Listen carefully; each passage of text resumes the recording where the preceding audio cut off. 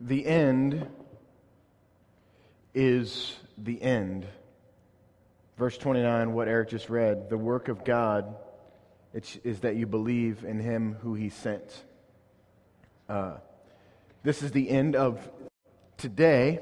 And when I say end, I don't mean conclusion. I mean the goal, the purpose. The end of today and the end of work is that you believe in whom He has sent.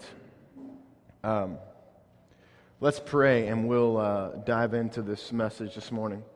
God, I thank You for this morning. I thank You for this opportunity for us to study Your Word, Father. And I pray that You would guide our words and guide our thoughts this morning, God, as we seek to listen closely to what You have to say to us, Father. I pray that You would supernaturally illuminate Your Word to our hearts, God, and I pray that You would free us from distraction, bind the enemy this morning, that we might just listen closely to what You have to say to us. And God, we also just ask that Your Son would be glorified and magnified this morning. It's in His perfect name. Amen.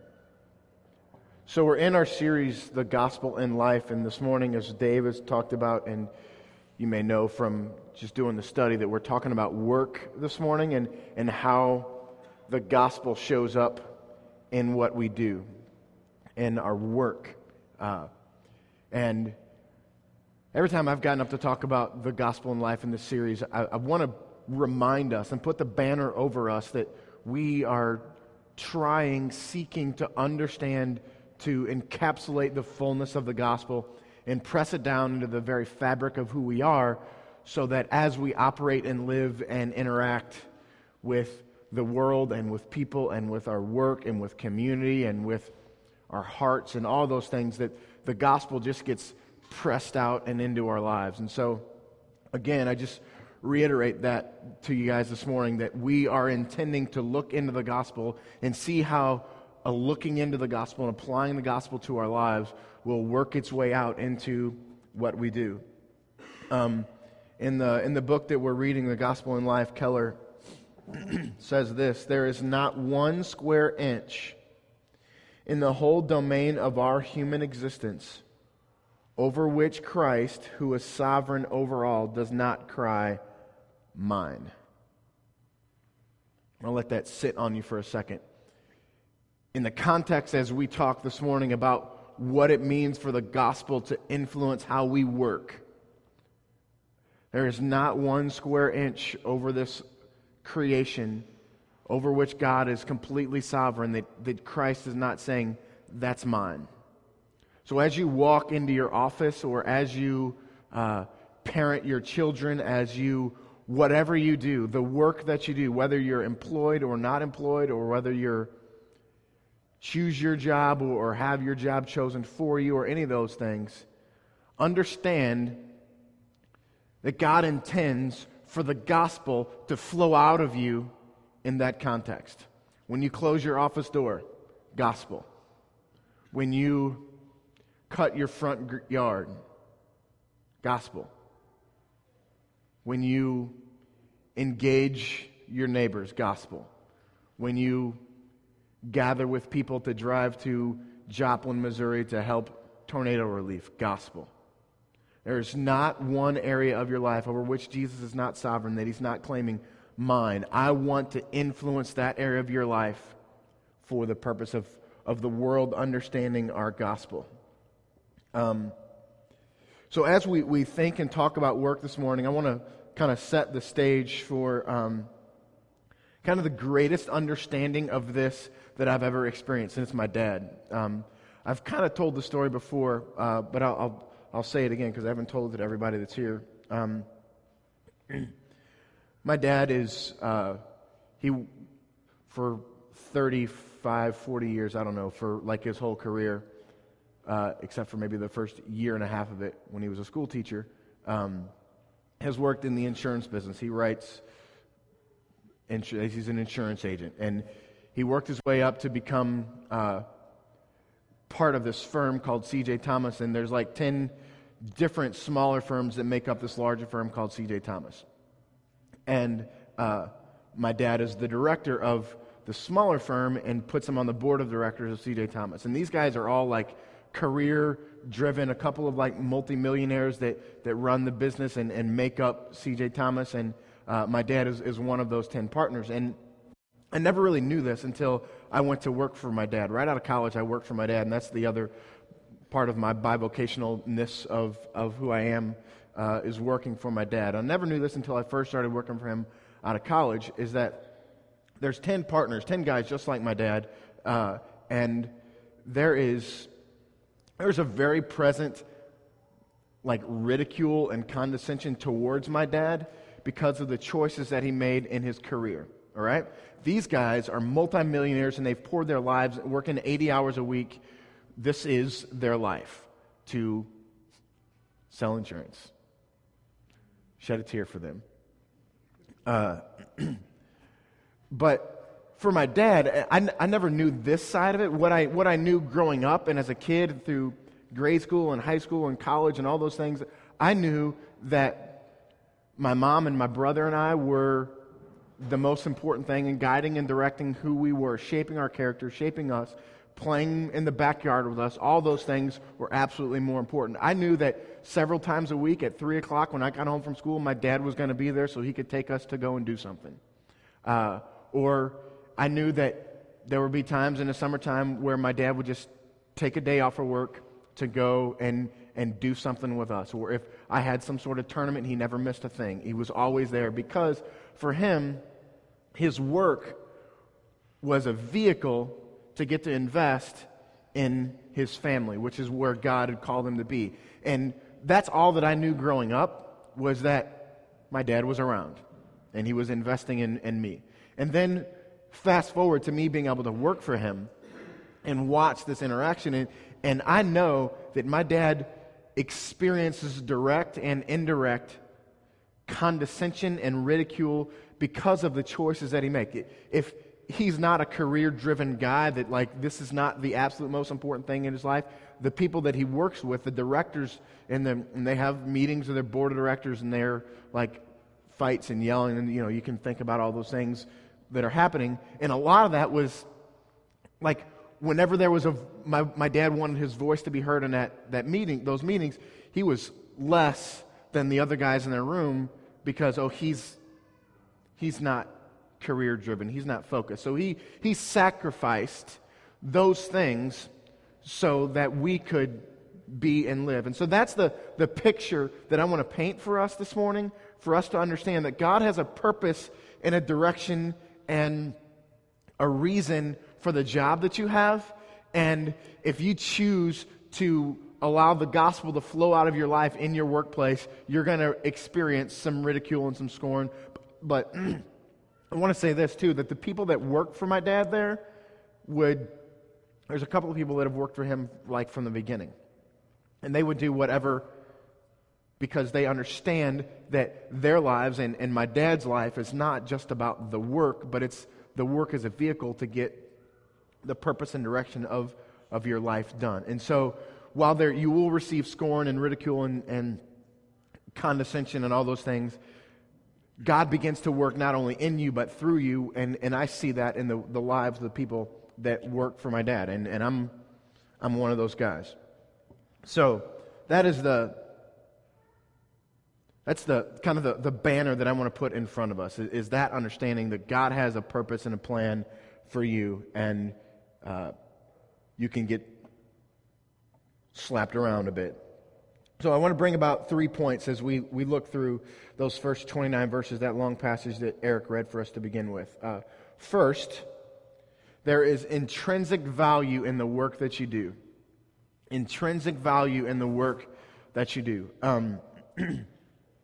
In the story, there's a physical need that's met by Jesus. Jesus has taught these people, and then they've been following him and all day long, and so Jesus says we need to feed these people and give them food. And so as he communicated with these people, he had them sit down and they passed out food, and a physical need is being met.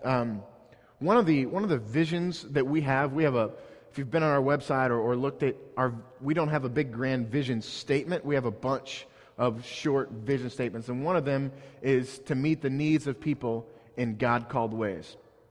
Because there's a depth to meeting needs that goes beyond the physical and into the spiritual. And here, Jesus is investing in these people. And so I want us to think about the work that you do and in this way, that there is intrinsic value in what you do, bringing redemption to the world, to a piece of the world where you are. For these people, there is, when I say redemption, I mean there was good, it was broken, and restoration or redemption has been brought to that place. For these people, they were hungry.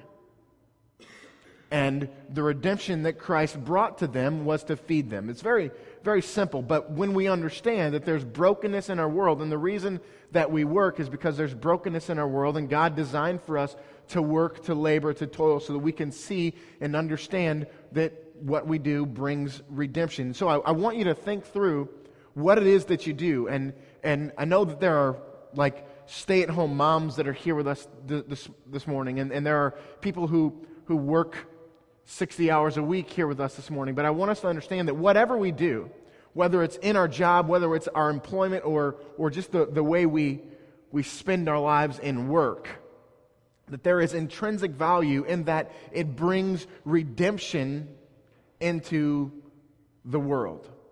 All right? So think through this idea. Whether you're paid or unpaid, whether you like your job or don't, or whether your job was chosen for you or not, there is intrinsic value in what you do because you're bringing redemption about.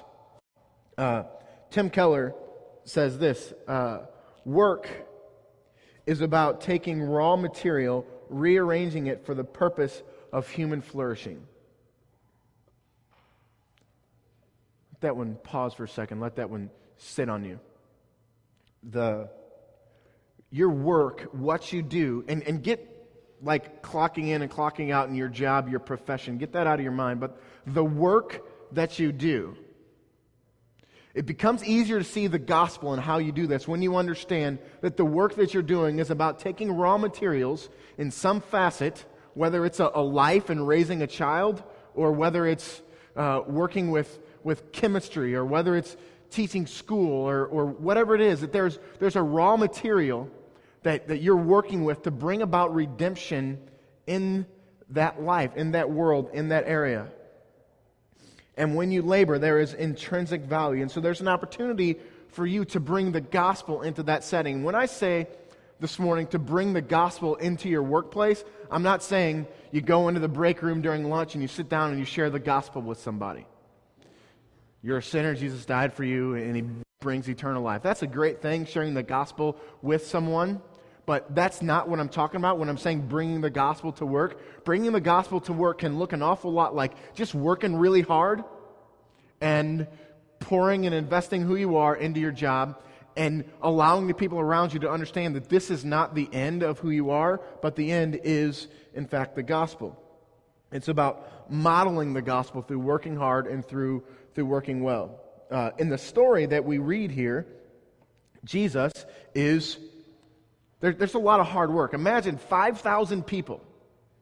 Okay, when we read a familiar story in Scripture, I always want to say, get past the familiarity and understand what's happening here. There are 5,000 people. 5,000 people, that's a lot of people. And there are 12 disciples. So 12 people are going to be serving 5,000. Those 12 disciples worked really, really hard. They did a lot of life there. And this is, if you didn't know, this is like the desert area that they're in. So it's like yesterday I was at Six Flags with my family, and it was exhausting and really hard because it was so hot, but I was at the freaking water park, all right? And so this is really hard work. So these people are investing, meeting a physical need, bringing about redemption. They're feeding these people, but ultimately, when you boil it down, they're bringing about redemption.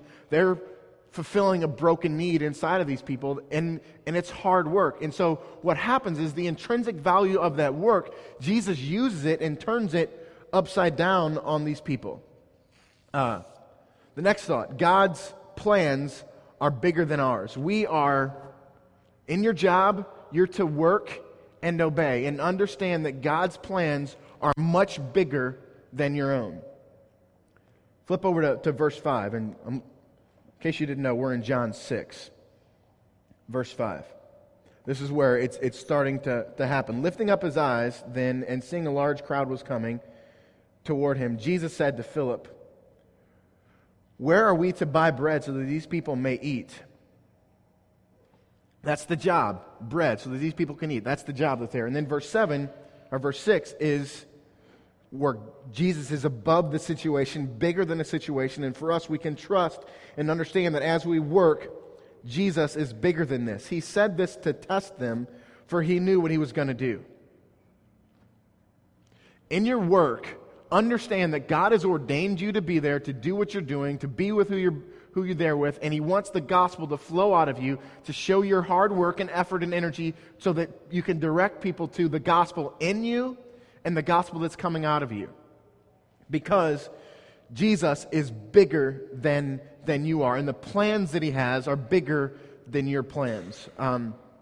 There's a friend of mine that I got to hang out with. I spoke to a bunch of college students who are going to be summer missionaries this summer on Wednesday night, and then got to hang out with them on Thursday. And kind of the guy that directs that is a friend of mine named David Hendrick, and he told me the story this week. When he was in college, or right out of college, 22, 23-year-old, communism had just fallen, and Russia was just now open to missionaries coming and being on mission in Russia. So David has this heart for mission, and so he goes to Russia. This little town called Khabarovsk, about 700,000 people. I said little town, it's a big city, 700,000 people in Khabarovsk. And he goes there, and again, communism has just fallen. The gospel is just allowed to come into the city where people can actually preach. And so he goes there, and there had been a guy that had there beginning to just kind of be a life missionary, not with a specific goal, just beginning to spread the gospel around the city. And so David goes and connects with this guy. And David's goal is to support this guy in developing a Bible school in this city where they can, the converts can come, and then they can filter them through this Bible school so they can learn the Bible, and then they can learn to teach the Bible. So that's the strategy, is to win converts and then try and push them to this Bible school so that they can eventually leave and some indigenous people can go and lead the church that's there. And so David is a part of this, and he starts this Khabarovsk Bible school, okay? And he actually is there for about 2 years, and during the process of that 2 years, a short-term missionary comes, and a part of that short-term missionary group is the lady that eventually becomes his wife. So he meets his wife there. God is bigger than us. We go someplace and meet our wife. And so David is there for a couple of years, and then comes back and spends about 5 or 6 years in Africa and 5 or 6 years in the Middle East, and now he's back here in the St. Louis area, and he's planting a church in like Troy, Illinois. And so what happens, that's all the setup for this story.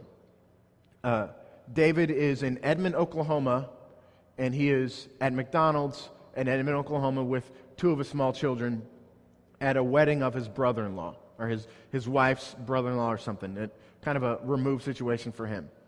And he's in McDonald's, and he hears this guy speaking Russian as he's like getting ketchup for his kids or something. He hears this guy speaking Russian, and it's been years since David has been there, but he's kept up fluency with his Russian. And so he turns to this guy and says, "How you doing?" in Russian, and they have this little superficial conversation in Russian.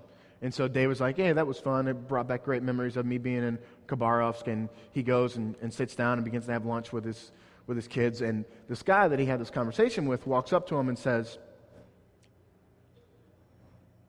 "Were you ever in the northeast of Northeast Asia, Russia?" "Yeah, I was. That's where I've spent a couple of years." "Maybe in a town called Khabarovsk?" And he says, "Yeah, that's great. Are you from Khabarovsk?" He said, "Yeah." And he goes, "You were a missionary. You planted a Bible school where I learned to teach." And David's like, "Oh my gosh, what are you doing now?" "Well, God used that school that you did, that you started, and invested in who I am, and loved who I was, and taught me how to teach Scripture. And now I live in Florida, and I teach Russian refugees in Florida the Bible. David didn't want to go to Russia. Communism had just fallen. He's 23 years old. He's scared to death. God called him there. He met his wife. He met this guy who now is teaching Russian refugees in Florida the Bible. If David doesn't go to Russia, this school doesn't get started, this guy probably is never a Christian, and now he's in Florida teaching people the Bible. God is bigger than you. And here's the beautiful part about that David got to experience. There's no reason for David to be in Edmond, Oklahoma. There's no reason for this guy who lives in Florida to be in Edmond, Oklahoma. But he's going to Oregon to help another Russian refugee camp that's in Oregon start a Bible school up there. It's just ridiculous. It's absurd. Except for the fact that God is bigger than us. And what I want to say to you this morning is the work that David got to do, 12, 15 years, whatever it is later, David got to experience some of the fruit of that if some random brother-in-law hadn't gotten married in Edmond, Oklahoma, and this guy hadn't blah, blah, whatever the circumstances of that hadn't happened, David would have never known this. But what kind of energy does that give to David to like, man, God is behind the work that I'm doing? And understand this, God is behind the work that you're doing. God is bigger. So very much bigger than you or your silly little plans. And there are probably people walking all over the face of the earth that have been impacted and invested in what you're doing. David's work was very specifically to start a Bible school. Your work may be to dig a ditch or to make a widget or whatever. But understand that product, the effort that you're pouring into that product can bring about redemption in somebody's life. And it's vital. And if God is big enough to feed 5,000 people with a boy's lunch, or God is big enough to change the hearts of Russian refugees in Florida through the willingness and obedience of a young Midwestern American kid, God is big enough to change the silliness that you do or whatever it is that you think your work is that has a lack of eternal perspective or whatever it is. Understand that God is bigger than that. The third thing for us to bring our attention and mind to is simply verse 27. Looking for something to memorize this week, here's something good. Verse 6:27. Do not work for food that spoils, but food that endures to eternal life, which the Son of Man will give you. Do not work for food that spoils, but food that endures to eternal life, which the Son of Man will give you. You do well to memorize that verse and meditate on it and think through it and understand that the heart of it. In everything that we do, absent of the gospel or absent of a continual understanding of the gospel, our brokenness and God's perfect redemption and the beauty and truth of all that we will work for food that spoils. You will work for food that spoils. But God is pressing in on us with the gospel to say, don't work for food that spoils, but food that endures to eternal life. I want to bring out 4 points within this point, because this is really the heart of what we're doing. There's a spiritual, God-ordained aspect to your work. Preach that to your heart every day, in the monotony of what you're doing. I go to work Monday to Thursday selling insurance, and there is a monotony to it. There's a monotony to the work that you guys do. But understand that there is a spiritual, God-ordained aspect to your work. Think about David's story. Give yourself to it. Understand there's a purpose to it. Know that this is your work. This is what God has called you to do, whatever your job. Just like in our story in verse 10, Jesus said, "Have the people sit down." Now there was much grass in the place, so the men sat down, about 5,000 in number. What's happening here, we can see it, we know the end of this story, but Jesus ultimately gives these disciples a really big job. Okay, I want you to go have all 5,000 of those people sit down. And we're going to feed them, so I need you to set them down in an orderly way so that we can feed them properly. That's a huge job. We can get lost in the monotony of trying to, hey, can you guys, you 400 people, can you sit right here? And then we're going to move you 400 people over here and trying to communicate that without, there's no microphones. It's a really hard, really difficult task. There's a deep monotony there, but there is a spiritual aspect to it and a God-ordained aspect to it, because Jesus here is going to eventually use this physical reality to teach a spiritual reality. And that's the second point here under the 3, is that God uses the physical reality to teach spiritual realities. And I've been taught this my whole life, but I've really begun to continue to understand it, that God teaches us all the time, in us and through us. The work of the disciples, as they were reflecting on this in individual time that Scripture talks about later, of God is teaching the gospel, spiritual realities in the hearts of these disciples, but also through these disciples. So as you work, understand that God is teaching in you and through you. Verse 11. Jesus then took the loaves after they sat the 5,000 people down. Jesus then took the loaves, and when he had given thanks, he distributed them to those who were in need. So also the fish, as much as they wanted. Go back and read that again, understanding that God is using a physical reality to teach a spiritual reality, and working in the disciples and through the disciples. Every single person who was there had a physical need that was being met by Christ. There was redemption that was happening in their stomachs. Their stomachs are empty, now they're full. That's redemption. There's a perfect, beautiful spiritual reality there, and God is teaching the physical, using the physical to eventually teach the spiritual. Verse 14. When the people saw the sign that they had done, they said, "This indeed is the prophet who has come into the world." That's a full belly brings vision to who Christ is, because Christ was about the gospel and his disciples were about the gospel. And for us, when we bring redemption to the world in a way that is about the gospel, people's minds and attention are directed towards Christ. The third thing, Jesus is the active spiritual agent. Jesus is the active spiritual agent. Think back to the David Hendricks story, the guy in Russia. David just, okay, God, I'll go to Russia and teach these people, and I'll go and build a school. He had no idea of the work that was being done by this. There was some atheist Russian guy who would be won to Christ, who would learn in this school, and who would go to Florida.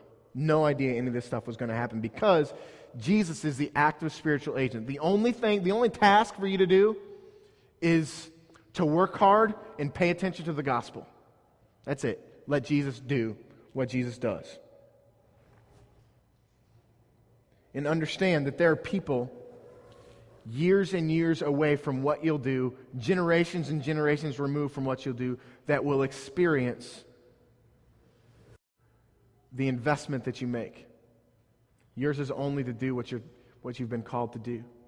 Christ is the active spiritual agent.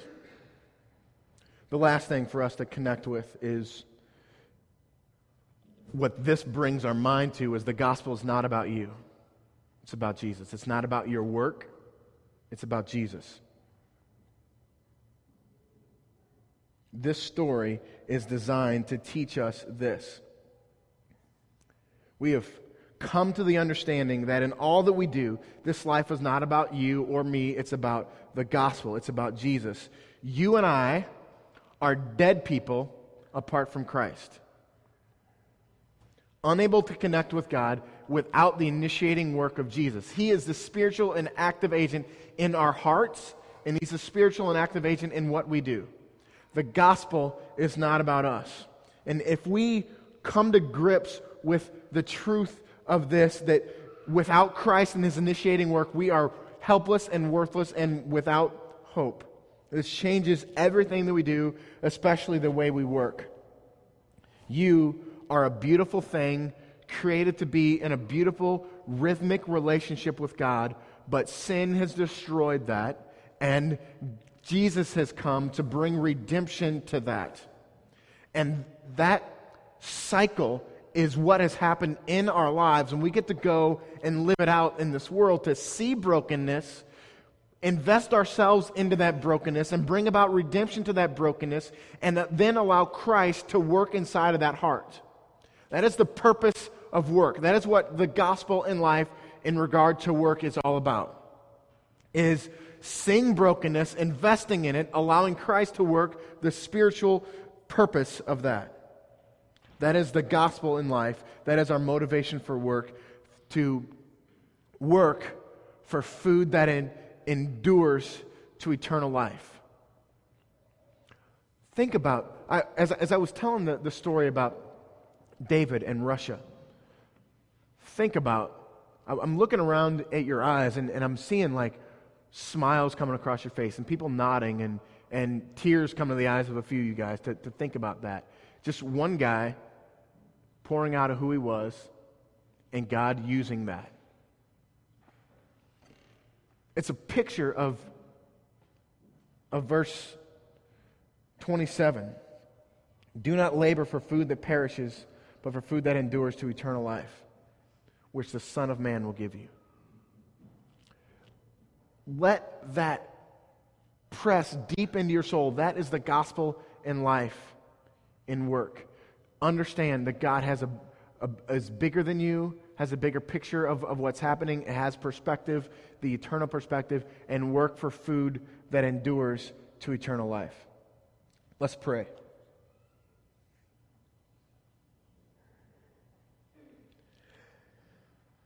Father, I thank you for this opportunity to look into your word, Father. God, and I pray for courage to be poured into each of us, Lord, that you would cause us to dive into the work that you've given us to do, Father. God, may we look past our employment, Father, and look into all that you've given us to do, the work that you've given us to do, Father. God, for the parents in the room, Lord, would you cause us to pour the gospel into how we parent?